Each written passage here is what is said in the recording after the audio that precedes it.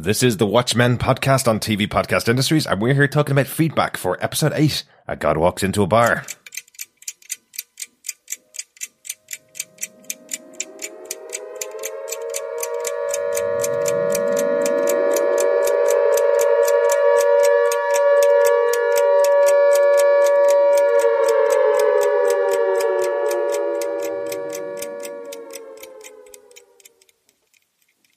Welcome back, fellow watchers. This is the 8th bulletin of our Atomic Watchers, otherwise known as the feedback for episode 8 of The Watchmen, A God Walks Into a Bar. I'm one of your hosts, Derek. Hi there, fellow watchers. I am one of your other hosts, John. Welcome back. Yes, indeed. Chris is still has still disappeared, a bit like Looking Glass. Yes, he's nowhere to be found. I can categorically say no dead bodies in a sort of secret, fairly sort of suspicious-looking underground bunker. Well, we haven't checked all of his suspicious-looking bunkers, but we do know he's in LA at the moment because we've been talking to him, so we know where he is. Yes, exactly. But I'm not going to vouch for him just yet. But we are in that sort of existential moment where we actually have feedback from him. Yes, we do. Yes, we're going to kick off our feedback episode with some thoughts from Chris about episode 8 of Watchmen. Yeah, so we're going to kick off with Chris's thoughts since he's in LA and missed the episode, our podcast discussion of it. But he sent it through on our Facebook group. So, yes, remember you can head on over to facebook.com/groups/TV podcast industries. And another big shout out to all the newcomers who have arrived in the last few weeks as well. Yes, Chris says, a bit late this week, but getting my feedback in this week from sunny LA. First up, wow. I really enjoyed the flashback version style used. Interesting. We thought he wouldn't. But it wasn't actually a flashback episode. Yes. But Chris continues, as someone who last week was against the use of flashback, I was so happy how they explained it. There is no flashback and no flash forward. Everything is happening at the same time. Very, very clever. Nice. That shootout scene brought the right amount of action to a very story-heavy episode, and the ending. Dr. Manhattan and his actions were so perfect. The character actions were in line with how he would have acted as a logical god versus a human running on emotions. It's not that he didn't want to stop things, it's because he sees things as having already happened and believes he can't change it. I also nearly missed that post-credit, but my god, it was epic. The closing manic laughter was fantastic. More thoughts to come next week in the finale. Yes, Chris will be with us for the finale. Better be. Yeah, no, I mean, definitely. I hope everyone picked up on the post-credit scene, because if you didn't get literally to probably the last 10 or 15 seconds of the end credits of that episode, then you missed a whole post-credit sequence in the bubble on Europa, one of the moons of Jupiter, with Ozymandias and his Miss Crookshanks and Mr. Phillips all around him. Yes. Yes, a lot of tomato pummeling going on in there. Definitely, and I'm going to actually call him out as a separate character now. The Gameskeeper seems to be the first Mr. Phillips and seems to be a completely separate character from all of the rest of them, I think. Given that in this episode, as we mentioned on our podcast, he particularly seems to challenge Adrian Veidt as well in this scene. So he seems to be a very different version of Mr. Phillips that we've seen throughout the show. So I think he's a separate character, and I think it's a really, really important scene because effectively, I think it's leading to Adrian Veidt escaping his imprisonment in Europa. Even though it's not an imprisonment, he wanted to go there in the first place. It's just not the paradise he thought it was going to be. It's interesting, isn't it? Because I wonder, is he so different from the newer versions of himself? Is it just simply a matter of having experienced that paradise or that life for him longer than the others? Is it simply that? Or I'm just wondering, if you had Dr. Manhattan as your god who lived among you, and then he was replaced with Ozymandias, Adrian Veidt, who then, on his first firing out to space, was Miss Crookshanks when there were only two of them. he had to pick one. He picks Miss Crookshanks to test the suit out or fire off it through the dome to test some of his theories, then maybe that's why he kind of kept himself and maybe reneged against Adrian Veidt. Maybe. He is ultra polite still, got that definitely British sense of politeness to Adrian Veidt still, and he's still very welcoming, but I wonder if it's just this idea of Adrian Veidt assumes that these creatures that are being created on the planet don't have feelings because they don't complain very much. And what actually this character, the Gameskeeper, is saying is, I've been here long enough, I saw the god build the planet, and he left us behind, and he's stepped into a leadership role effectively. So he's actually has evolved in some sense over the time that he's been on the planet, maybe over those 20, 30 years that he's been there. Yeah. That he's evolved into a new character. But great thoughts though, Chris. I'm really glad you enjoyed the episode, because we were joking, as we said on the last episode, that you didn't want a flashback episode this time, and it ended off being no flashbacks. Just everything happening at the same time for Dr. Manhattan. So a nice little way of doing something very different. Yeah. And it's interesting, that you say he believes he can't change it, because I wonder if this is kind of relating to gods in general, in that they put down a series of, if you believe in God, there's this universe that's created with laws and so on, then he would have to intervene to actually reverse those laws. So it's not that he can't change it, but he risks causing chaos and catastrophe if he does. That's what you think as well? No, I'm just postulating a theory here. Okay. Because the way I've always taken Dr. Manhattan's power is that everything's happening at the same time, as in it's happened. So everything, even in the future, has already happened to him.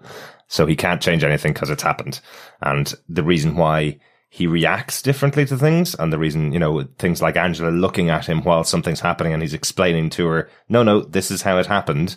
The reason he's able to do that is because that won't affect the outcome. If he tried to do anything to affect the outcome, he would have already done that because it happened. No, but I think that's a God thing. It's when people say, well, why doesn't God stop X, Y, or Z? Yeah. And it's because he just doesn't. So I don't believe in an entity not having the power to change something if potentially it's worse off. I mean, there's always going to be bad things happen. Yeah. That's the probability of life. And maybe that's how he is interpreting it. Or maybe it's just that he just simply is not going to do all that thing because he has set in motion the mechanisms of life, and that's how they go. Right.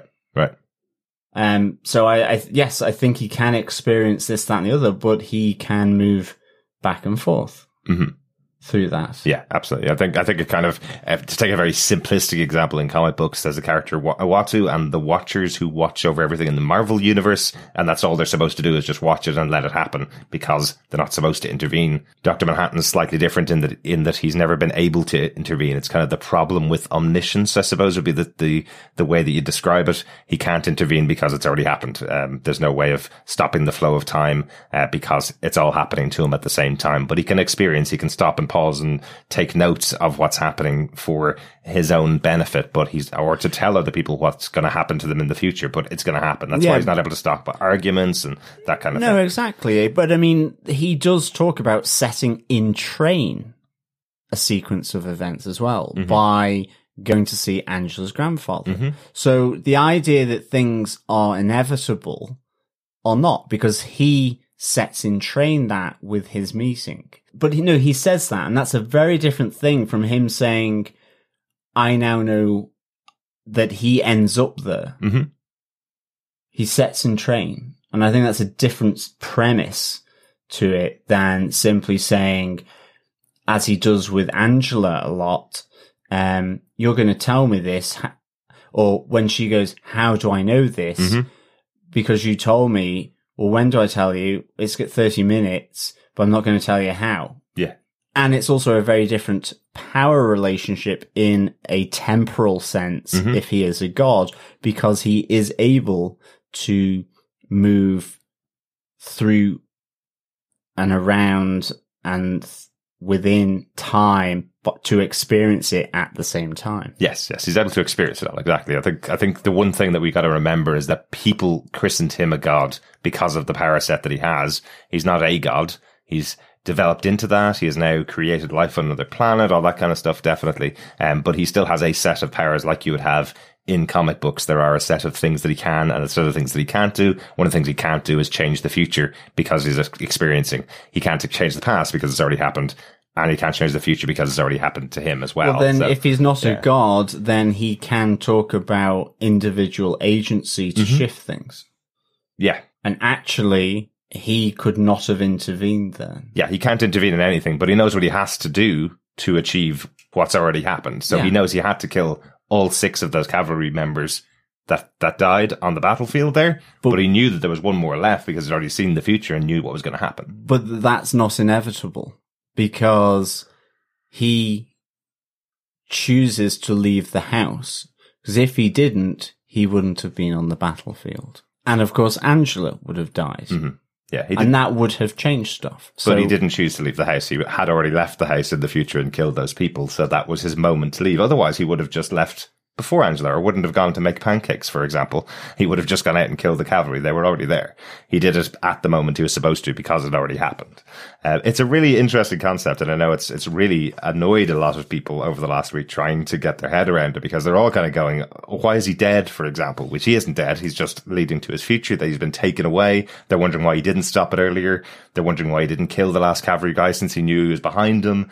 He didn't do any of those things because it had already happened in this way before, but he doesn't like telling other people around him because they get really angry at him for telling him the future. He says specifically Angela doesn't like him telling her what she's going to say or going to do, so he's refrained from doing that for many years.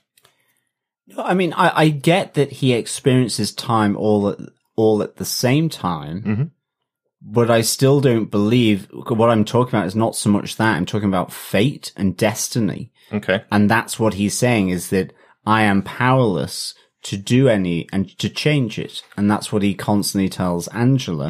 And I think there are moments here where it's clear he can. But that's just how it rolls. Otherwise, there wouldn't be a story where he's just been zapped by a Trachian beam. But he knows that has to happen, and he knows he's not dead. He also knows his end as well. He knows everybody's end because he's seen everything. He knows when everybody dies. So he can't stop that. And God is a superhero, technically, because his superhero ability is he can create life like Dr. Manhattan has done. I think it's more about sacrifice, potentially. It's like Jesus going up on the cross or something. Like, what I'm saying is there is a significant amount of religious iconography and religious sort of beats here, even though he proclaims himself to be a scientist. And now maybe they are two religions in their own right. But anyway, I think... Well, there are thousands of religions and thousands of gods, and I think there are obvious metaphors in here for humans' belief in God, and what they thought when they saw Dr. Manhattan and saw his powers was that he replaced God for some people. As we talked about earlier on in the season, the concept changed for people when Dr. Manhattan walked into the world and had these abilities effectively.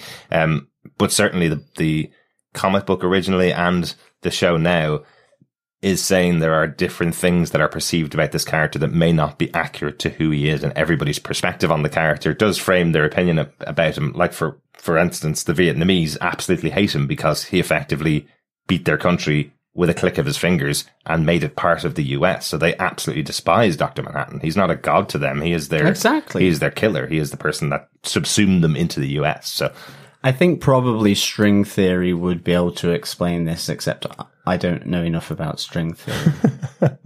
I don't even know which string theory you're talking about, John.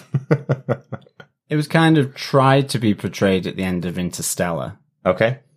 But anyway. But that was time travel, and that was changing of time. There's different realities, actually. Yeah, which is changing. Multiple universes, multiple timelines, yeah. And Dr. Manhattan's ability is seeing the one timeline from start to end, effectively. A single one. Yeah. And he doesn't believe in other reality. Yeah, exactly. A true god would be able to go through multiple universe timelines of everyone. Exactly. Yeah. There you go. Okay. So I think, yes, Dr. Manhattan is useless. He should be able to see everything happening and experience time in multiple universes for everyone. That'd be even worse than experiencing just one timeline over and over again. But I think that's also, again, one of the Alan Moore little quirks and tricks of The Watchmen, is saying, if somebody wants to be omniscient, this is the problem with omniscience. All you can do is see what's going on and not change it. Oh, that's not what you wanted. It's kind of like the old thing of the monkey's paw. You know, you get your wish, you're able to see everything that's going on, but you can't stop your family from dying. Oh, sorry, did I not tell you that was a problem of being omniscient? Yeah.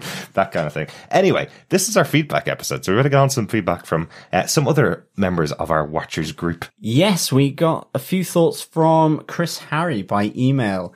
Just to remind all our fellow watchers, you can send in your thoughts by email to feedback@tvpodcastindustries.com. But Chris, aka another Chris, says, "Hi guys, loving the podcast. After the actual show itself, it's something I look forward to every week." Well, thanks, Chris. That's really nice. Really nice. Thanks, Chris. Hopefully we bring a little bit of seasoning to the episodes of Watchmen. Chris continues, "I couldn't help but think if there's any connection between Calvin's name and John Calvin, the 16th century theologian, heretic in the eyes of the Catholic Church. In particular, the doctrine of predestination that usually gets ascribed to Calvinism, the belief, and I'm simplifying here, that one is predestined to achieve salvation or damnation, and there's nothing you can do to change that path. Mm-hmm. Not unlike Dr. Manhattan, who has a predestiny of his own that even an omnipotent being can't avoid. Just a thought. Can't wait for episode 9, Chris." Thank you so much, Chris. I think that is one of those, it's probably slightly sort of controversial and divisive, this idea, you know, if you grow, and it's not just about being saved or damned from a religious point of view, but it's that idea. If you are born working class, are you expected to stay as a working class person, or can you move to middle class, or you're a manual laborer, you know, you're brought up in that kind of family, sort of as a miner, a manufacturer, a steel worker. Are you supposed to stay and not become maybe a solicitor or a banker or something non sort of, manufacturing related? And I think, the issue with predestiny is that it does mean almost, well, for me anyway, it kind of links more to that you're not able to burst out of your bubble. And I find that a little limiting. But certainly I would agree Dr. Manhattan here has that very much, predestined view of what is to come and what he can, or effectively, if he holds that theory, he won't do because he thinks that it's predestined. Mm-hmm. And I think it is a fairly controversial thing. I would say not probably just with religion, but potentially within society. I think it comes with that idea of biological determinism, that nature versus nurture. You know, are your genetics programmed in a way that you will only die at 56 from a heart attack because you're genetically predisposed towards that, or a healthy lifestyle from the get-go may extend you to 76, right, or chance, or you know, those kind of things, or all, you know, murderers, well, they were genetically predisposed towards being killers in some way because of this, that, and the other. And I mean, yes, for me, it's always one or the other.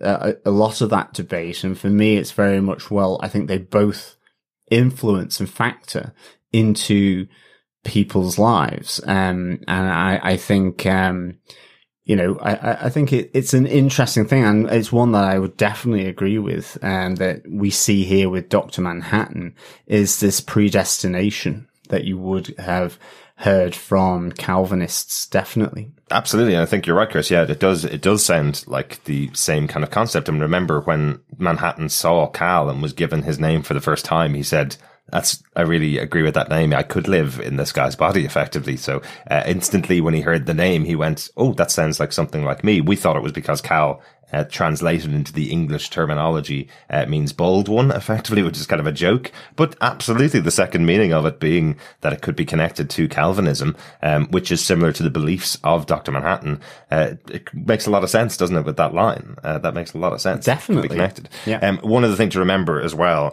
is, as I mentioned earlier on, there is a difference between omniscience and omnipotence.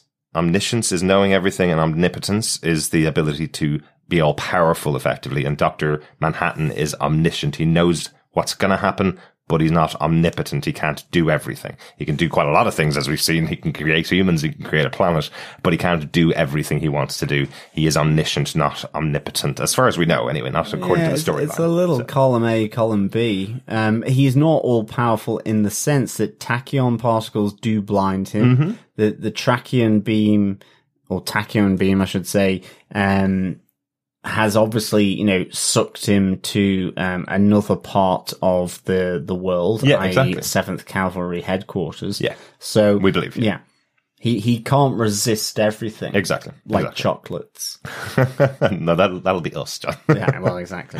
Thanks so much again, Chris, for that email. Yeah, thanks, Chris. Continuing on, another email in from Jimbo. He says, gents, based on my last few weeks' feedback, you may already know where I'm going to be going with this one. And for me, this was just one flashback episode in a row too many. To be clear, it's not the flashbacks themselves, which without exception have all been fantastically written and directed. Can you actually class it as a flashback when it's basically half a series? But more Damon Lindelof's choice of narrative structure in using them so prolifically, or should that be excessively? This individual episode was as entertaining as always, in particularly the acting from Jeremy Irons and Regina King, who in my mind should be cleaning up at the Emmys for her performance as Angela. I just can't get over the pacing of this season. I appreciate it has all been meticulously mapped out, but like Ozymandias' original master plan, it might just be a bit too complex and unusual for me, like having one too many fine ingredients in an otherwise exceptional dish. I also don't know why they did that last scene with Adrian that way. Nothing wrong with the content, although I would love to have seen him reading The Count of Monte Cristo.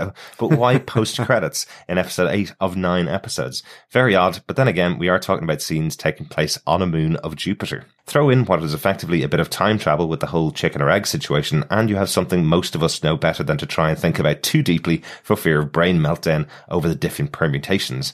My main issue really is that we've seen so little of characters like Laurie, Looking Glass, and even Panda for about a month, let alone trying to follow what is going on with the underlying story. Maybe it will all come together in the finale, but particularly if season 2 is going to involve a brand new cast, it would be a real shame to have missed out on more time with these guys.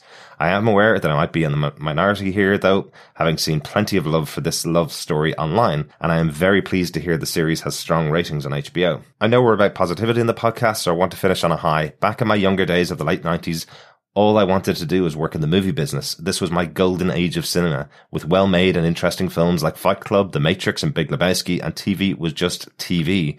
Maybe I need to take my nostalgia pills, but I honestly think we are now at the point where TV is a stronger medium than film, and Watchmen is a real example of this. There has been plenty of coverage recently about the likes of Scorsese and Coppola and their thoughts on Marvel movies, but even Marty would have to admit that the themes, acting and score, especially the cinematography of shows like this and Game of Thrones, are far beyond what we have ever imagined would have been possible on a small screen back then. What a world we live in, and here's to a fantastic closing episode next week.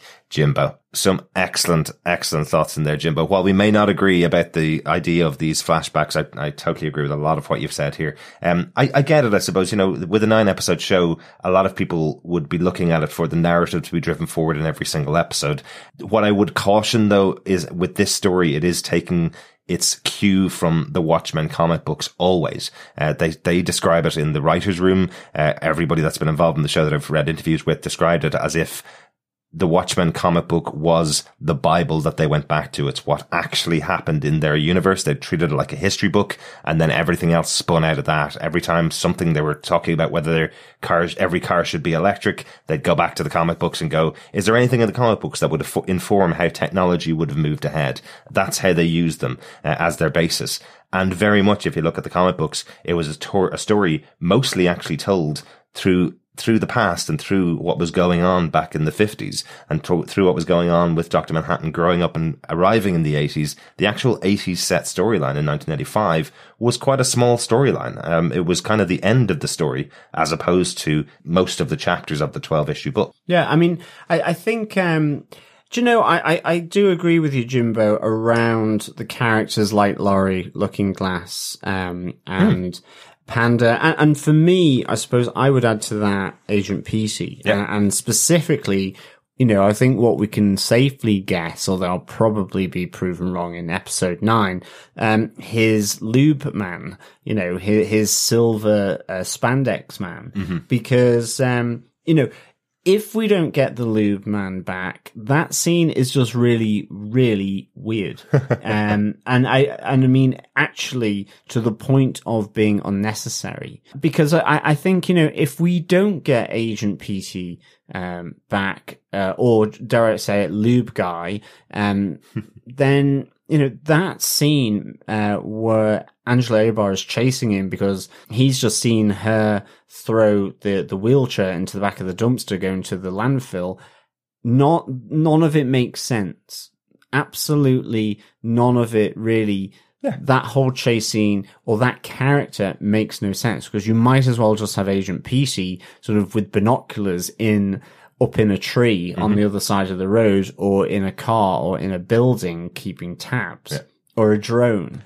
And so I really would like to see Agent PC and Laurie Blake because I think they have been amazing. I think Looking Glass too, it would be great to see more of, but I do think his kind of shadowy existence is kind of represented quite nicely by him not being on screen too much and having a much more of a sparse sort of set of dialogue and screen time. But I would still like to see more of him. I would love to know more about Red Scare, to be honest, because again, it is a shame we're not able to I suppose round out those characters a bit more. But I think for me, certainly, Laurie Blake and Agent PC and Looking Glass, I would agree with you there. I think it is a shame that, in a sense, the flashbacks have meant they maybe have been squeezed more. But having said that, the flashbacks or not flashbacks, I think have been really good. So I don't have any quibble with them at all. Yeah. I know what you mean. I don't think we're going to get a season 2 of the show now from some of the other things that have been said this week. I don't think we're going to get a series 2 of The Watchmen, particularly with this set of characters. And that does make some of the decisions made in this season kind of stand out, I suppose, as unique. You know, we got an entire episode that was a flashback telling us the backstory of Looking Glass. And then the episode ended with people coming to attack him, and then the next time we see his place, we see that he beat up the guys and got out. But that's all we know about him. I am absolutely guaranteeing we're going to see the character back next episode. We haven't seen the next episode, obviously, but I'm guaranteeing we're going to see Looking Glass back next episode, and his backstory was important. I'm expecting that we're going to see Lube Guy, as John's calling him, or we're calling him here. We're probably going to see him back next episode as well to close out the series, because since the show is so meticulously put together, there's no reason they'd put Lube Guy in that one moment in the episode and then have him disappear for the entire series and not have him back in the finale. So I would find it difficult criticizing the show for using their characters the way they've decided to use them. It's an odd decision to make a show 9 episodes long when the original comic was 12 episodes and then walk away from it. But they worked in the show for 2 years before it went into production. That's part of the reason why I don't think we're going to get a second season, because they'd want to be already working on it for the last 2 years to get it into production to come out next season or next year. But you're absolutely right. In terms of the type of storytelling we're getting on TV now, I think it's masterful. We're getting shows we never would have gotten before. You know, they kicked off with things like Twin Peaks and kicked off with things like X-Files that started out being procedural shows and suddenly had a bigger narrative to tell. And they've only gotten better. There's so many shows that we've talked about on the podcast and so many shows that we're seeing now coming up that have a much, much bigger scale to them. And if we're able to get series like this show, or True Detective, for example, or some of the seasons of American Horror Story as well, where you have one narrative that's really you have one narrative that's told on television as big a scale as you get in a movie, but just much longer effectively, and filling in all the gaps and filling in loads of the details. And they do it in one season and then do something completely different next time. I'm all in. Yeah, definitely. Yeah, and in terms of the Scorsese and Coppola comments, yes, there's been some interesting ones in there. Someone did point out the fact that Scorsese's attack on Marvel movies not being true cinema was also just around the time that his own movie that's going to Netflix was being released. So it could have just been a way to promote his movie that was in the cinema, saying, go see my movie, not those Marvel movies. So that makes a lot of sense. He was a producer on Joker, which is also a DC Comics movie, effectively. So he does have his own involvement in comic book movies, but I understand, an old professional like himself who used to draw massive crowds to his movies, they of course would be commenting on the mainstays of the box office, going, why don't you come see my movies? People do. People still love Coppola. I still love Scorsese and Coppola movies. Absolutely love them. Really looking forward to seeing The Irishman, which just came out on Netflix.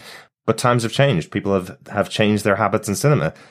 Marvel movies basically are the new cowboy movies, the new westerns, that's all they are. They're taking up space in the cinema, bringing people out, and hopefully people will go out and see other movies as well as them. Well, yeah, I mean, people just need to get along.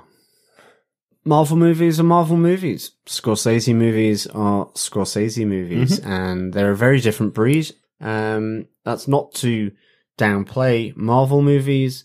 It's just to say they are a different thing entirely. Even within Marvel movies, they are different. I mean, I absolutely loved what the Russo brothers, did with Captain America, with Winter Soldier, and with Civil War, and obviously with Endgame, and so on. But then you see Scott Derrickson doing Doctor Strange. He had one camera shots, in that. The Russo brothers do a lot of cutting, do a lot of chopping, in terms of their direction. It's a very different style. Yeah. So you have just differences. But that's just the way it is. And you have preferences for art forms. So there's room in the world for both, obviously. And as we see on TV, we're getting a lot more dramas going to TV, which is great, especially these kind of premium dramas. People are going to pay for them and going to watch them on things like Disney Plus, and going to watch them on HBO, and they're going to pay money to see good, fantastic TV dramas. Hopefully they keep making them. It's just a different place to see them, really. A lot of people don't have the opportunity to go out to the cinema and watch a very long movie that's only for adults that they can't bring their kids to, whereas Marvel movies they can bring their kids to. That's a family experience, right? So of course it's going to make a lot more money than a 3-hour gangster movie, which is only for over 18s, that kind of stuff. So I totally understand it. In my day, a family experience was Jaws. Like, I was forced to watch Jaws or Nightmare on Elm Street, those kind of things. So yeah, I mean, look, kids need to watch horror. Yes, they do. Yes, they do. Thanks so much for that, Jimbo. Yeah, thanks, Jimbo. We also got an email through from Benjamin Owsley. Benjamin says, hey guys, another fantastic episode of Watchmen. I just have 2 small points this week. When I saw them smashing tomatoes in Veidt's face, I remembered when he was on his horse in one of the earlier episodes and squeezed a tomato and threw it on the ground. Was he simply engineering the tomatoes for swishiness to be the best tomatoes for smashing into someone's face because he knew this day would come, as seen in episode 8? I don't know about that, Ben, to be honest. I think, so. Probably not, but it's one of those things where I think it's more, this is just what was created by Dr. Manhattan, but thank goodness they are squishiness, because otherwise, the kind of bullet tomatoes that you get in the supermarkets here, Adrian Veidt would certainly have a lot of bruises. Maybe even a caved-in cheekbone. Maybe. I don't know, but certainly, squishiness seemed to be Adrian Veidt's friend on that day, because they really actually smashed it into his face. I know one of the Miss Cruikshank's one, like, she did it, and you watch it back, and she's really just putting her hand all over his face and sort of then swiping her hand down. It was really nicely acted in terms of the veracity at which they were doing it. I thought it was pretty cool. I feel like the actors might have been having a lot of fun with that, because remember, there's only 3 people that have been working on that set for 5 weeks together. Nobody else is involved in other than those 3 actors. And I remember multiple takes to get all those Mr. Phillips and Miss Crookshanks, all of them in the background as well. So they must have just had a good laugh here, just smashing tomatoes into the face. I would say so. I wonder if they had, like if it was custard pies, did they just have a massive rotten tomato kind of fight afterwards? Maybe. Or, like you would have a big snowball fight or something once the camera or the director shouted cut. Yeah, that would be, I could see that happening actually. Yeah. But as for whether they're engineered or not, Adrian Veidt was the smartest man on Earth and then sent off to Europa, and he's the smartest man there now as well. Maybe he just predicted that this is what they would do if they caught him at some point, or he just assumed this was the punishment he was going to get. I think Dr. Manhattan created them when he created the life on Europa. Maybe, but I like that he grew them on trees like apples. Exactly. Benjamin also says, is it significant that John seems to be wearing the same suit when he first meets Angela in the bar as when he meets up with Veidt in Antarctica after him and Angela fight, and she tells him to leave? Or just another example of how time doesn't work how we know it does with John Osterman? I don't think there's specifically any significance in the suit itself, but it is the same suit that he wears in the comic book all the time. The white shirt, black suit. He wears it multiple times when he needs to be at events. He always puts on this particular suit. We've seen it many, many times. When he was on television, that's the suit he'd wear. That kind of stuff. So I think it's just his go-to suit that he creates. He's seen it, he creates it and puts it on every time somebody looks at him and goes, could you put on some clothes, please? He ends off wearing this lovely tailored suit, basically. So I think that's possibly just a callback to the comic books. I don't think there's anything specific, because I don't think we see him in, other than that end scene in the episode, he's wearing Cal's clothes that he effectively wakes up in. I don't think we see him in any other clothes other than his underwear, basically. And his birthday suit. The birthday suit, of course. That is a form of clothes. Sort of. Benjamin finishes with, thanks for everything. P.S. Was just reading about Tim Blake Nelson, and you know where he's from? Tulsa, Oklahoma. Yeah, good spot. That is a really good catch. I think we mentioned that on our preview podcast, but really good to call out. I wonder if that moment where Tim Blake Nelson had to say that basically every white man in Tulsa is racist, I wonder if that really rankled with him, being from that local area and being a white guy, having to say that everybody from there is racist. I wonder if that just kind of rankled with him having to say it, or whether he just thought it was an interesting line to say. Well, I'm sure it would. I know if anyone ever talked about Ormskirk in that way, I would be fairly rankled. Exactly. Exactly. Thanks so much for that feedback, Benjamin. We also have some voicemail through from Steve Brown as well. So, fellow watchers, if you want to leave your dulcet tones over on our website for the discussion and feedback podcast, you can head on over to tvpodcastindustries.com and leave up to 90 seconds of your thoughts over on the voicemail tab on the right-hand side of the website. Or you can send in an MP3 by email as well, if you so want to. Yes. Absolutely. I love hearing from Steve Brown. It's really good that he does these voicemails for these episodes. He's been talking on his own podcast on Panels to Pixels about Watchmen as well. And I know that he sends in his thoughts immediately after watching the episodes, and then waits about 3 or 4 days, watches the episode a few more times, and then does his podcast. So I'm glad we get his kind of first initial reactions to these episodes. I know last week he sent in some feedback to us going, I don't care about anything else. All I want to know is about the love story between these two characters, between Angela and Cal. And this is what he got. So I'm really intrigued to hear his voicemail now. Take it away, Steve. Hey guys, it's Steve. And gosh, this episode is going to take several rewatches to really adequately put into words all the things I think the writers and the director did a wonderful job of showing us on screen Dr. Manhattan's understanding of time, and the whole thing of, I don't know what the concept of before means, I don't know what the concept of after means, and that whole period where he says there's a gap, and he's got this gap in his memories that's obviously from the time that she puts the ring in his forehead to the moment she takes it out. And so he doesn't have any of those memories. but then just the way this story was retold was really cool. It was great to see Adrian Veidt, to see how he ended up where he's at, and everything. Just a really, really good episode, but it's going to take several watches to really fully understand exactly all the things, the importance, the ramifications of this episode. And I can't wait to see how they're going to wrap it up, how the finale is going to go. One episode left to see where this all goes. And I just can't wait for that. And just so much, just amazing. I can't wait to podcast about this episode. I can't wait to watch it several more times. I can't wait to watch it on HBO Go, because my DVR seemed to have some spots where it digitized and where it kind of blacked out. And I want to see if those are in the broadcast version or not.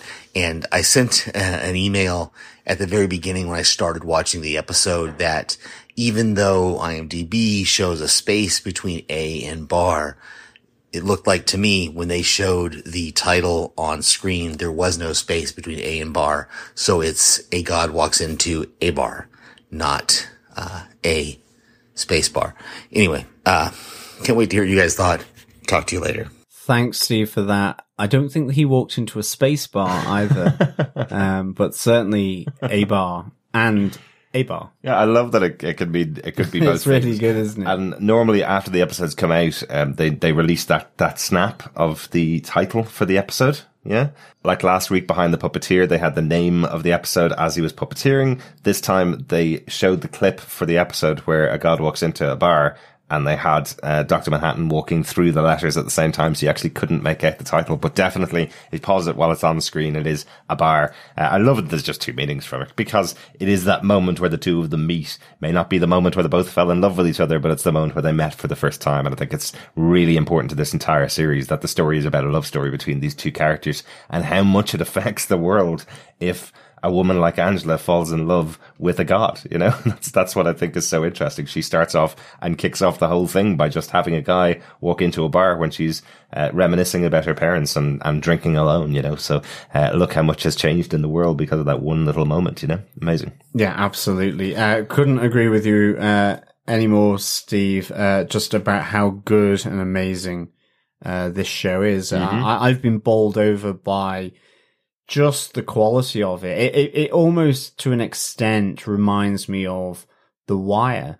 I remember not thinking I would enjoy it. And again, this is something that either you maybe like or you dislike, but I was fascinated from the get-go with this portrayal of life in Baltimore, a city that I'd been to, but also, you know, the political, community, social structures, which on the face of it shouldn't be compelling TV. It doesn't sound it, but I found it fascinating, seeing those power plays. And I think this is almost like the comic version of it. And you see the intricacies that are trying to be explored here within this comic show around time, around godliness, around humanness, around the best and worst traits of humanity, around how you perceive and from which angle you see those best and worst traits of humanity.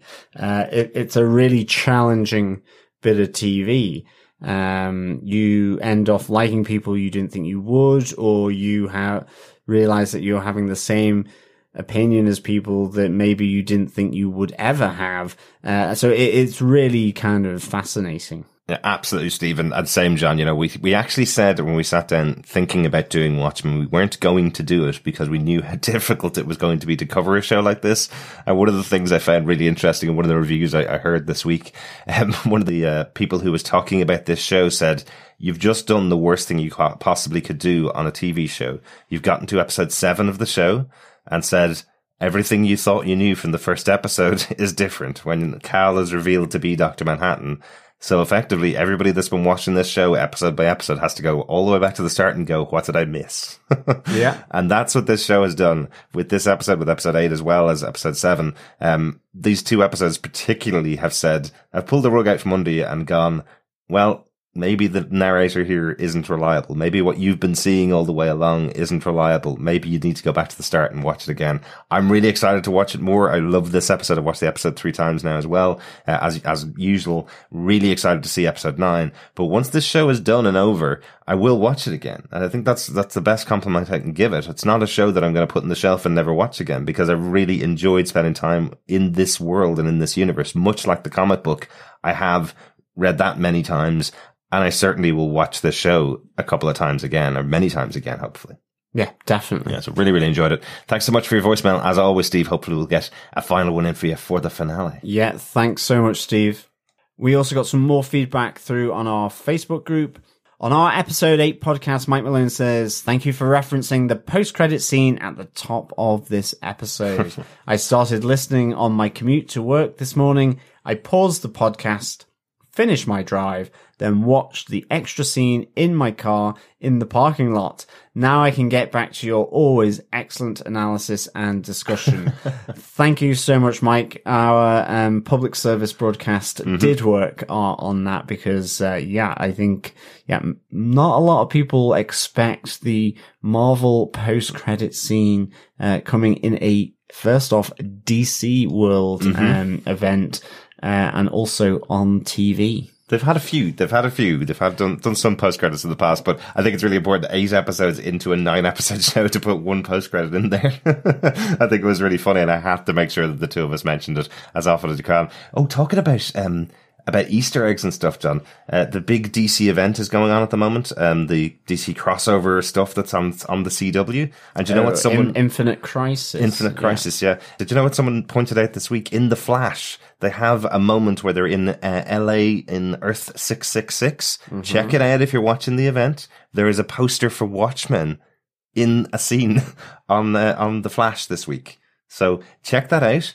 That is the first crossover of DC's Watchmen into the CW universe. So check it out.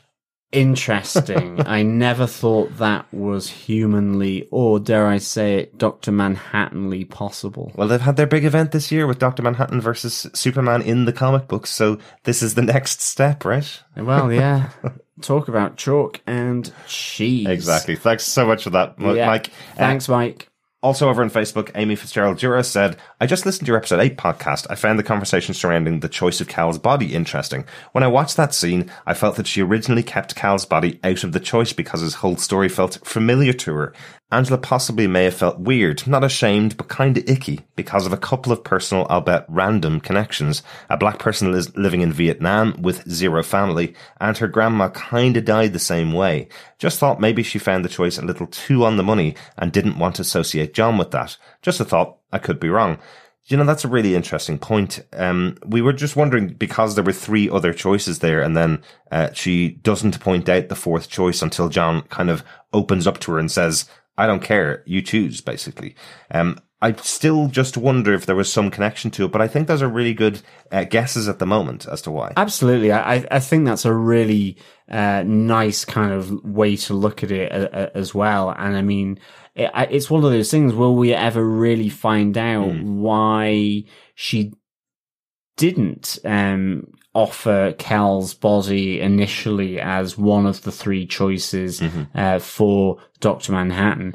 I suspect that's not a question we're going to have answered, but as such, it's theorize away, fellow watchers. And I think, Amy, this is a really nice kind of perspective on it, really, that ultimately it felt too close to her own experience and didn't want for anything to happen. Maybe she even thought that Dr. Manhattan, by inhabiting this person's body, those kind of experiences and memories would come back to life. So it would almost be like reliving everything again through this person that she's going to spend the time with. Yeah, perhaps that was it. Yeah, I do also wonder, you know, that moment where John says to her, I don't care about what body you choose. Well, he already knew which body she was going to choose because he's already been here. He's already experienced it, but he gives her the opportunity to say that there is another choice and gives her the opportunity to choose once again didn't pressure her into choosing what he knew she was going to choose anyway. So that's why he didn't choose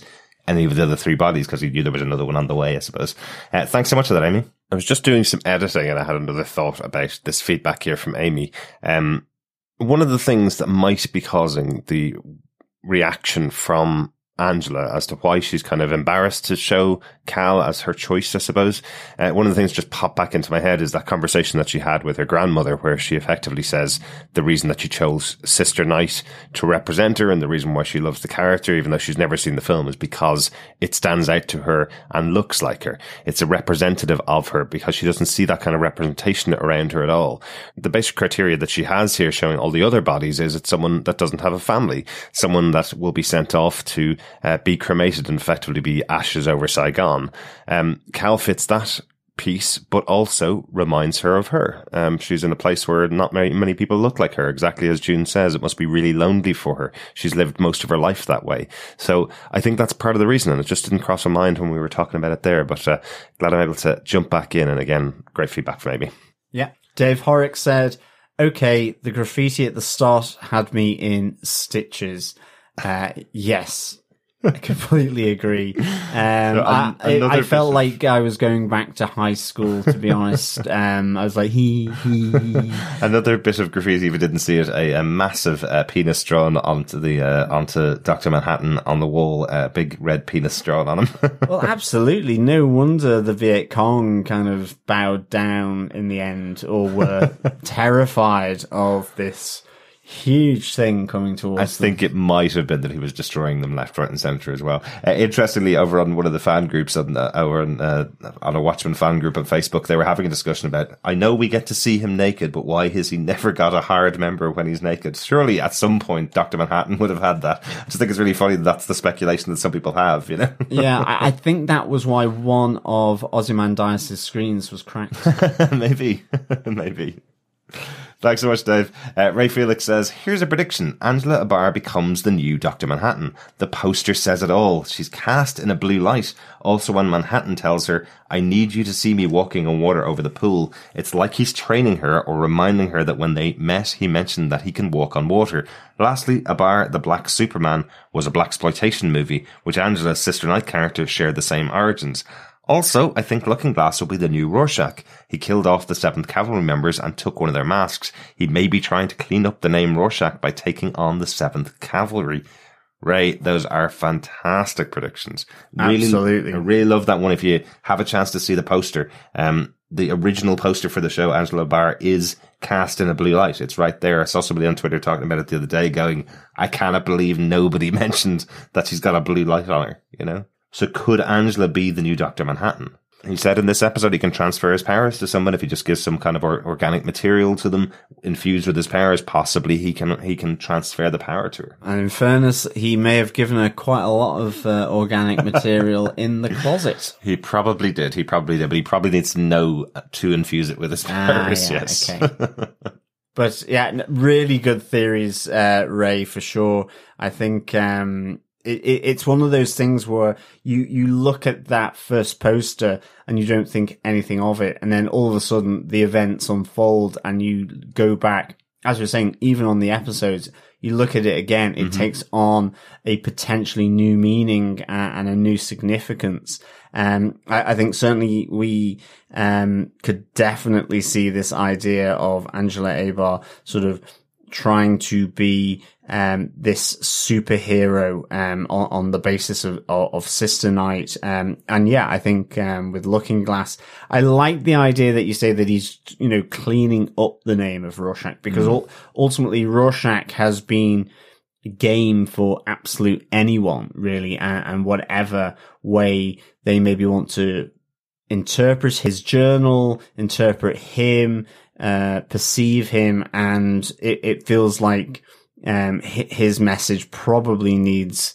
re-amplifying and cleaned up a little, and maybe Looking Glass is the person to do that for sure. No, I really like the theories there, Ray. Thanks so much for those. Really good theories, Ray. Remember, again, that Rorschach of the comic book was based on the idea of Punisher and Batman, the idea of what if those people lived in real life, these uncompromising people, they would be a-holes, just like Rorschach is. So the idea of the Seville Cavalry taking on his Bible, effectively his diary. He did subscribe to that right-wing magazine when in the 80s. He did send it off to them for it to be published, and they turned it into this manifesto, effectively, from Rorschach. So he wasn't that great of a guy in the first place. But I like the idea of Looking Glass becoming a new Rorschach, someone that will probably be better at spreading his message to other people, I suppose.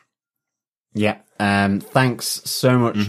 Richard Blaze over on our Facebook group also says, okay, I'm a little on the fence for this episode as I didn't fully buy into the look or sound of Dr. Manhattan. I thought that Billy Crudup did such an amazing version of him in the Zack Snyder film. I was disappointed that he didn't sound like him in the TV show. Okay. Also, when it was Cal, Dr. Manhattan, I wasn't really convinced by the special effects, so a bit of it misfired for me.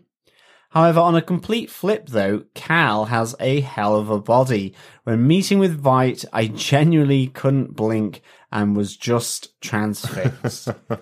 It's kind of like that moment where you just watch the toing and froing of a metronome above a piano. That's John saying this, not Richard. No, exactly. Yeah, sorry, this is me. Similarly, yes, I was transfixed by the body of Cal, and indeed, certain other elements. Yes, it was kind of like hypnotic, I suppose, in that sense. Richard Blazer continues with, I thought the story and how things were being wrapped up and revealed was nice and a tight thing to do with still only one episode left, and could result in the last one purely focusing on the events of the attack with no need for any flashbacks. So for me, a real mixed set of emotions from watching this week's episode. Thanks for that so much, Richard. Yeah, I really liked what Billy Crudup did in the movie. You know, remember, that's 10 years ago now. It doesn't seem like it because there's been a couple of extra cuts of the movie over the years, but it's almost 10 years ago since Billy Crudup was in that role. They wanted to do something new with this character of Cal, and I think they really made the choice and just stuck with it. There is something that is interesting about watching it the second time when I watched it. Cal does move in and out of the two different versions of Dr. Manhattan. You see him with the white eyes and you see him with that blue glow, and he dulls it down and brings it back to Cal's body occasionally. So he is just kind of a blue Cal sometimes, and other times he's Dr. Manhattan, and that is totally purposeful. That isn't just special effects not working sometimes, you know. So I really like the idea that sometimes he's kind of flashing in and out of the two different sides of it. There's a reason for it, I suppose, in universe. It's not just because they can't afford the special effects of having his eyes white all the time, and they can't have him floating all the time. So I really do like that. And obviously, occasionally we do see the other version of Dr. Manhattan from behind, or we see him out of focus in the background. There's a really good touch that somebody pointed out to me. Have a look the next time you're watching the episode. When Cal is lying on the couch reading a book, in the television across the room, you can see his face is blue in there. They've done a little touch of that as well. Oh, wow. I hadn't spotted that at all. Yeah, no, that's awesome. That's really cool, isn't it? Yeah, thank you so much, Richard, for the feedback. And I think, yeah, I think the flashback thing is really interesting, because I think for me as well, I'm kind of taking these, I suppose I'm going to put flashbacks in inverted commas. Yes.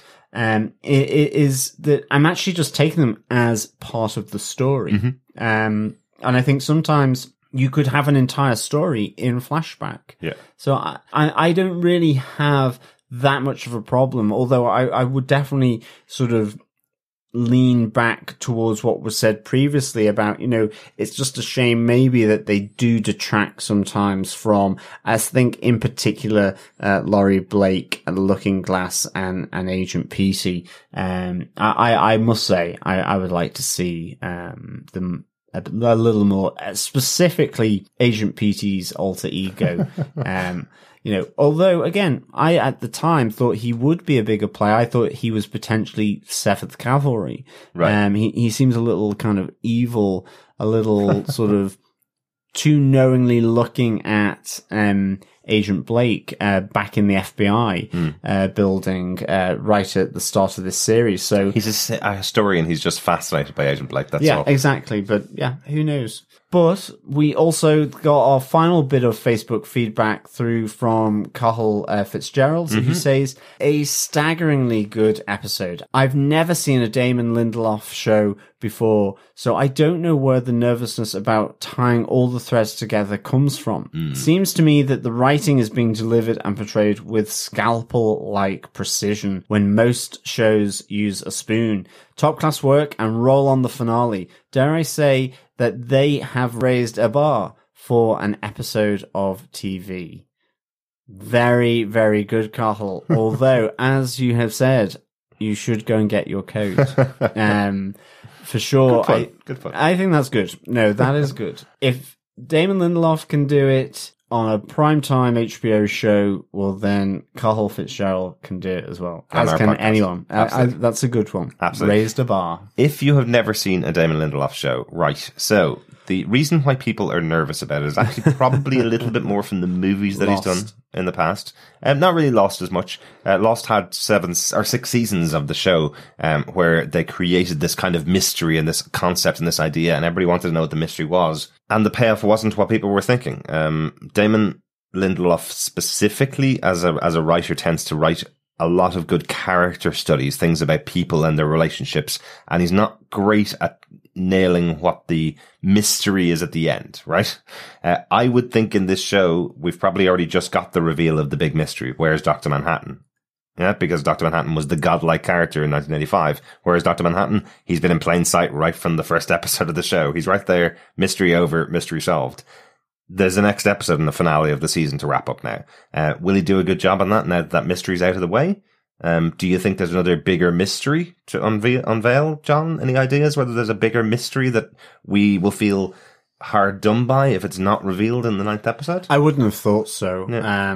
I think... now it's just wrapping up the story, which feels different for Damon Lindelof. Yeah, Yeah, exactly. So, as I talked about before, The Leftovers is another fantastic show. Had 3 seasons of it. The first episode of the show, millions of people across the world disappear. Slight spoilers here. That's never actually addressed and an answer is never given over the 3 seasons of the show as to why that happened as such. But it's a great character study of what happens to the world when millions of people disappear at one moment.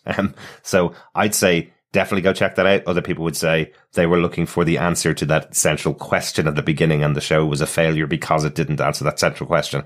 But definitely not a failure for me. But I think that's just different people's opinions. You know, not every show is for everybody, as we've always said. Yeah, absolutely. Thank you so much, Cathal, for the feedback. Mm-hmm. We have got some other pieces of feedback that came in after we recorded our episode 8 feedback episode, but because we have such a limited time, only one more episode to go, I wanted to make sure I recorded it here and put it out during the feedback episode. First up, over on our Facebook group, Ronaldo says, okay, watching episode 8 now and will most likely be too late to make it on the feedback show, but I've just got to say, wow, this episode was a huge payoff for me, and I found the writing and performances absolutely superb. The paradox of a bar telling her grandfather about Crawford was thoroughly satisfying. I hear a lot of Watchmen fans are up in arms at the treatment of the characters. Perhaps my view is skewed, as I am admittedly not a serious fan of the book. I enjoyed reading it back in the day, but I can't say I'm a mega fan. But the sheer quality of this show far outweighs the direction the showrunners have taken it. And anyway, isn't this no different from creators taking an established property, created by others, to tell a good story? Miller didn't create Batman, Bendis didn't create Daredevil. This is just another medium, expanding on a creation made by Moore. Anyway, I digress. All things said, I just want to reread the graphic novel now, and I'll be watching as soon as I can the season finale of this highly enthralling show. Looking forward to listening to your thoughts now on the latest episode. Thanks so much for your thoughts, Roy. Yeah, a really, really good episode. It's a really odd one, isn't it, when you say things like lots of fans are up in arms about this. You know, I'm 42 years old, around the same age as yourself, Roy, I think. I read this book when I was a kid, around the right age to read it, I think. Probably when I was about 13, I suppose, I read the book. Maybe 14, somewhere around that. And I would absolutely consider myself a Watchmen fan because I constantly recommend the book to other people. But what I'm certainly getting now, especially when the show's on TV, is there are a lot of other people that read that book and had a very different feeling or belief as to what happened at the end of the book or what happened to the characters. You know, I may have forgotten about something as massive as the squid, as I talked about early on in the season, but I certainly didn't forget a lot of the feelings that the book gave me and about the characters and the concepts of what they were representing, I suppose, in comic books. And I think Damon Lindelof has carried off what he wanted to say with this show in this universe really, really well, along with the rest of the writers. So I'm not sure about this idea of a lot of fans up in arms about the treatment of the characters. I have seen the sadly usual vocal minority complaining about things because, well, that's the internet and they're going to complain about it regardless of what way it's done. But overall, the vast majority of reviewers, the vast majority of watchers that I've seen for these episodes absolutely love the show. Unfortunately, it was attacked when the show came out first because of the representation that was involved in the show and because some people who got Rorschach tattoos on their body are now wondering why their character's been turned into this role model for the 7th Cavalry, that kind of stuff. But overall, I think the actual reception of the show from fans and non-fans alike has been pretty high, which is great. In terms of them making the show at all, in terms of them using the characters, it just hasn't been done much before. And I think before Watchmen, the comic books that came out weren't very well received. They kind of told the story that had already been told and told them in a very plain and kind of flat way. There's the joke out there that actually American Hero Story in the show is kind of the comic books before Watchmen. It's a kind of a slag on the idea that they would make comic books out of these really basic stories that are told in flashback within the Watchmen comic book. That's the kind of joke that's in there. So other than those, these characters have never been really in other comic books. You know, we have Doomsday Clock going on at the moment where they're being brought into the DC world, but this was done concurrently with the writing of this show. So I think people feel a little bit protective about, you know, taking a standalone one-off experience of the original comic books collected into that graphic novel and following it up without the involvement of one of the two creators. We have to note here that Dave Gibbons is the other creator of the book. Alan Moore is one of the creators, Dave Gibbons the other, and Dave Gibbons has been involved in the creation of this show right from the get-go. So one of the creators is involved in the show. I kind of feel that a lot of the people that are complaining about it would have complained regardless of the involvement. There's always going to be somebody out there that doesn't like what's being put on screen, of course. But really good to hear your thoughts, Ray. As always, I'm glad you're enjoying the show as much as we are. Hopefully you enjoy the final episode of the show coming up next Sunday. Also got an email in from Danielle LeBlanc yesterday, just after we'd finished recording the podcast. Always happens. Danielle says, the final Watchmen is coming up and I already missed this show. This past episode left me with so many questions about Dr. Manhattan and the nature of his omnipresence. When he speaks, he talks not only as if he were everywhere at once, but as if what is going to happen is inevitable. But for things to be inevitable, that would mean no one, even Dr. Manhattan, has free will. Instead, perhaps it's like multiple universes, as in the multiverse theory implicated by quantum mechanics. Dr. Manhattan can see past, present, and future of not just one universe, but of multiple possible universes, and he, at certain important decision points, he chooses which one he wants to make his reality. For example, at the moment Dr. Manhattan stands looking at Angela after they finished fighting the cavalry members, he knows the tachyon transporter gun is about to hit him with its beam. He told Angela that it would be while they were speaking in the kitchen. But in that moment of calm, when he was staring at Angela, he could have teleported Angela and himself away, or disintegrated the person operating the gun, or opened a hole under the truck holding the gun to swallow it up. So he did nothing and allowed the beam to hit him because he wanted it to happen. That means that Dr. Manhattan also wants whatever happens afterwards to happen as well, and that he likely put this whole series of events in motion to get to this point. The question is, what is the point he's aiming at? If he ends up dying in the disintegration chamber, then that means he's embarking on a whole journey relationship with Angela with the intention of dying at the end. Whether or not he ends up surviving, I'm guessing Dr. Manhattan set this all in motion to either 1, stop whatever Lady Trieu is planning, or 2, pass on his abilities to Angela. Ever since Lady Trieu said that she uses cerebral fluid as the cure for nostalgia, I got the definite evil vibe from her. Kinda cruel and deadly to siphon off someone's, human or elephant, cerebral fluid. I don't think Hooded Justice is in on her plan.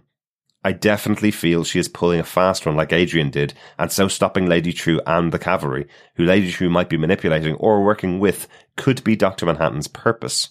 Also, since the latest episode mentions that Dr. Manhattan could theoretically transfer his powers to another being, that might be a hint that he will transfer his powers to someone else, particularly Angela. In episode 8, Dr. Manhattan seems a bit weary. He tells Adrian that creating life was not satisfying as he thought, and he abandons his adoring creations, and he regretted trying to live up to expectations and invading Vietnam. It seems to me that Adrian is right and Dr. Manhattan lacks imagination, and that Dr. Manhattan might have come to the realization that this lack of imagination could be a deficit. I mean, he didn't have to go into Vietnam all action figure-like. He could have disappeared weapons or moved transported Viet Cong leadership to the paradise he created, or anything else that involved less killing, but it's like he limits himself to what is possible with the powers he has. Maybe he thinks someone else might make better use of his powers. Maybe all this is just a ploy to bring Angela mentally to a place where she both understands and would accept Dr. Manhattan's powers. I'm going to end my long, rambling, wild speculation now. I just finished watching episode 8 and it left me with so many questions about Dr. Manhattan. I'm enjoying your podcast on The Watchmen. Looking forward to seeing how this all ends. Best, Danielle. Danielle, thank you so much for sending in the feedback. I do feel kind of like I'm cheating on the guys, Chris and John, because I know they both have different opinions about what's going on in the show, and I get to share my own opinion, I suppose, on what you've said. Dr. Manhattan is not the kind of superhero that you think he is the way I would say it. In my reading of the comic books and of the series, what we've seen so far of Dr. Manhattan, he's seeing everything happening from start to finish, all at exactly the same time. Everything from the beginning of his life to the end of his life, he's seeing it all at exactly the same time. So the inevitability or him setting plans in motion, it's more to get to the point that he knows it's going to be at, not to get to the point that he wants it to be at, because he doesn't have want or need. There's actually a great description of this in the comic books where Dr. Manhattan says to Laurie, "We're all just puppets, but I'm just a puppet who can see the strings." So he's still manipulated by the universe. He still has no control as such in the universe. Somebody else is controlling overall the universe, but he can see what's going on. He can see how he's being manipulated or how things are being manipulated in the world to get to their destination point. I hope that makes a bit more sense. They did try in the TV show. I can see from episode 8, they're trying to tell everybody that he can't stop things from happening by, getting into that fight with Laurie and getting kicked out of the house. He knew that was going to happen. He could easily not have gotten into that fight. He could have stopped talking if he wanted to stop or wanted to have a perfect life where nothing bad ever happens. But as I said earlier on in the podcast, he's omniscient, not omnipotent. He's able to see everything but can't do everything. He's not got unlimited power. There is a limit to what he can do. And it seems like the limit that he has is that he can't change the actual future. There is just one timeline according to what's been laid out in the comic book and in the show. There's just one timeline. It's not the Doctor Strange multiple possibilities of the world, multiple possibilities of the universe. That's not what he's seeing. He's seeing what actually happens to him across these futures. What we saw about the tachyon thing in the comic books, having tachyon rays blocked his vision of what was going on at that particular time. And what we see throughout the show here, this tunnel of love that they talk about in episode 8, that 10-year period, Dr. Manhattan can't see anything that goes on within those 10 years because his powers have been blocked effectively. So he hasn't seen what went on to him in those 10 years. He was able to piece it together from some of the memories of Cal in his head, and he pieced it all together before getting to that point where he knew he was going to be taken by the 7th Cavalry to fulfill the next step effectively. I do really like the theory that he's going to transfer his powers to Angela. There's some very specific things that are said within the show, and I absolutely don't think they would have said, I could transfer my powers into an organic material, which whoever consumed it could get my powers. They absolutely wouldn't have put that in as a line in the show if they weren't intending to do something with it. And again, that line where he's standing on top of the pool, saying, you need to see this is important for later, to Angela, does spark the idea that he is going to transfer his powers to Angela, and he knows he's going to because he's already seen that in the future as well. We're going to see that in just a few days' time when we get it to the next episode, but thanks so much for that feedback, Amy. We'll go back to the end of our podcast and the table quiz. Thanks everybody for the feedback. Now on to the regular discussion about Petey. You wanted more Petey. There's always more Petey every single week over at hbo.com/PTpedia, John. Yeah, I mean, to be honest, these kind of went over my head. I think these two documents, maybe it was because I was in from work and it was just, I was just finding it difficult to follow, to some extent, at least the stuff around the Fog Dancer. Which is basically all of it. No, it is, but I mean the actual clipping. the memo, okay, that's good, for sure. So I think I will take the memo. Okay. Yeah, there is the memo on fog dancing by Agent Petey, as he talks about this famous book by Max Shea. So, we've seen a lot of characters and references to this book. So, for example, in episode 8, we have seen Adrian Veidt in his cell reading the book. That's right. So it's there a lot through this series of Watchmen as well. And we saw the family, the Clarks, who got the land bought off them by Lady True. The wife of the family was reading that. We've seen a number of versions of the film in it, so it's always been a slightly important book. It's written by the author who wrote The Black Freighter in the comic books, just as a reference point for anybody who has read the comic books. We've mentioned that a few times, but it's so intricate, I suppose.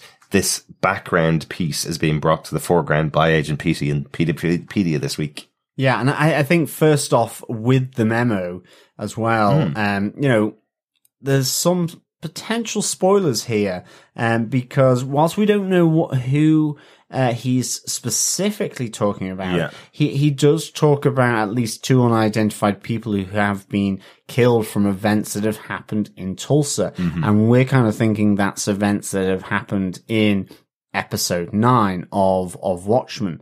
So, Agent Petey thinks he may know who they are as these 2 people, who are missing, but ultimately it could be anyone, but certainly the people that he knows, is known to him, I think the other thing is that, secondly, in this memo, you get the background from Agent Petey about fog dancing and its author, without really ever mentioning the comic within the Watchmen comics, Tales from the Black Freighter. So, but what he does is he provides context for the feeling of the book as being similar to movies such as Jacob's Ladder and Shutter Island. And I think the important thing of this, and kind of what Agent Petey is kind of alluding to here, is that, these movies are stories that have unreliable narrators at the heart of them. Yeah. And we've seen,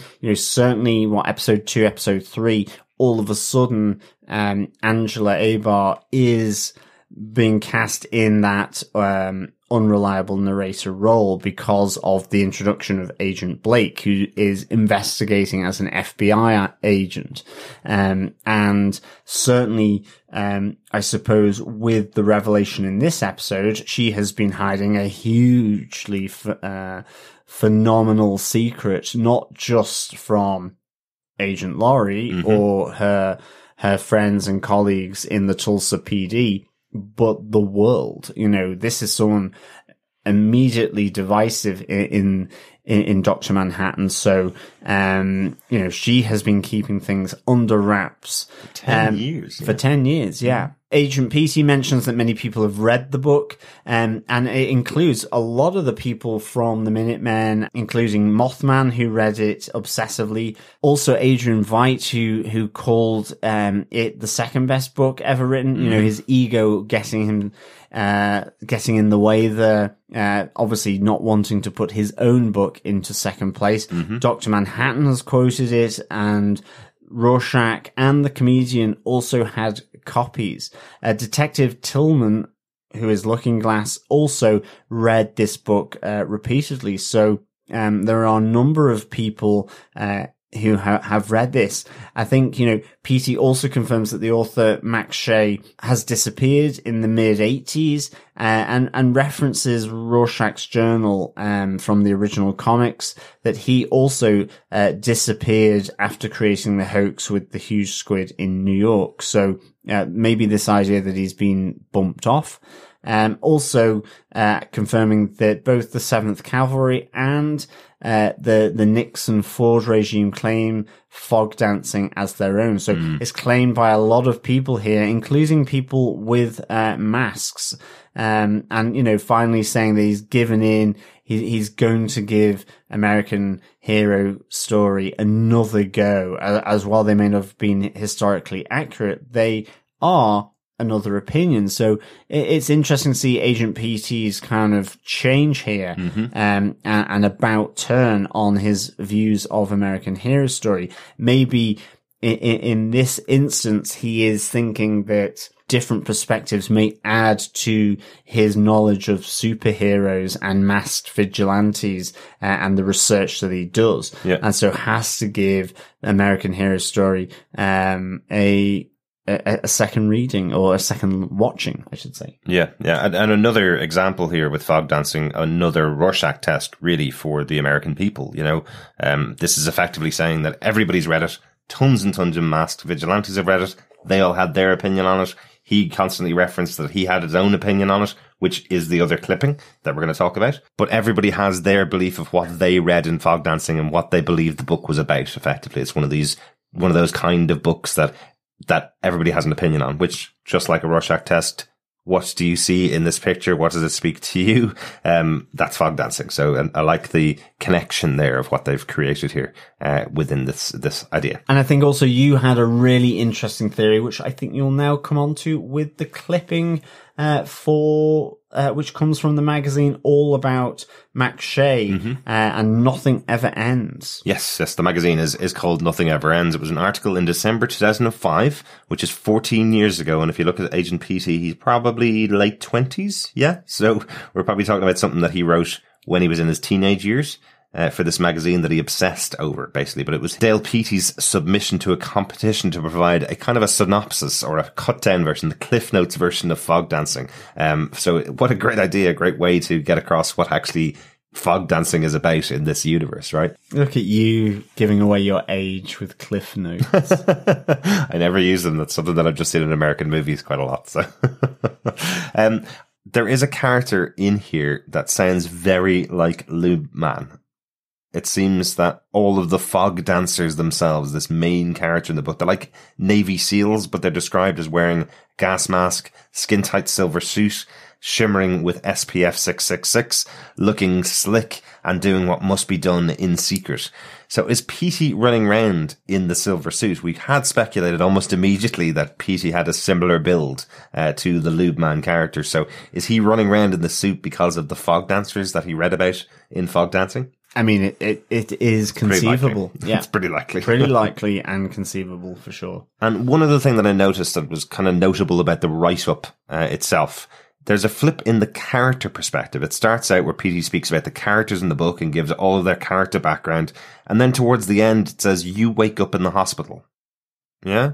So it suddenly seems to go to first person, or at least third person, where he's talking at you. From the beginning, he's talking about the characters in the book, and then it just flips. I'm wondering if the book itself of Fog Dancing is an example of mesmerism, like we saw in that book, Mesmerism for the Masses, back in episode 6. This idea that you can control people's minds by doing certain tricks and doing certain things. Is Fog Dancing an example of mesmerism? Since so many masked vigilantes are talked about as having read it, have they been mesmerized into putting on the masks by this book? I think that sounds like a really good theory, to be honest. I think this idea of being mesmerized into doing something, and certainly where, you are flipping the perspective of the written text to you wake up in the hospital. It's almost that idea of, certainly as you're reading, it's repeating again and again and again. And if that sentence crops up again and again and again, then you begin to take effect. Yeah. It's like a doctor asking you to repeat after them, to kind of embed that into your mind. That reinforcing of the action. That's a really interesting spot there on the different perspectives of the narrative, in the Cliff Notes version, as we'll call it, of the Fog Dancer. What's the UK version of that, John? The UK version of Cliff Notes. Is there any other version? probably just Cliff Notes. Right, okay, so I was right. But, I mean, I've never used Cliff Notes. Of course not. Of course not. I wouldn't know what those things are. I'm far too young. Me too. I'm 1 year older than you. So obviously the big question, as I say, is has Agent Petey, like so many others, been pushed towards donning a mask and fighting and going out fighting for justice? So I wonder, in part of the Rorschach test that is fog dancing, are certain people attracted to the book and then go out and don the mask, you know, because there are definitely some books in the past that have been connected with serial killers, for example. They've been found in certain locations. So I'm wondering if this is the connection that they're trying to make here. But some really interesting stuff in there. If you're interested in getting even more detail about the show, definitely Peteypedia is the way to go. HBO.com/Peteypedia. I think we've solved who Lube Man is. Maybe Petey would be very, very annoyed that it turned out to be Lube Man and not Fog Dancer, as he probably wanted to be called. Now, let's get on to everybody's favourite part of the episode, our Watchmen pub quiz. Do you have the question for episode 8, John?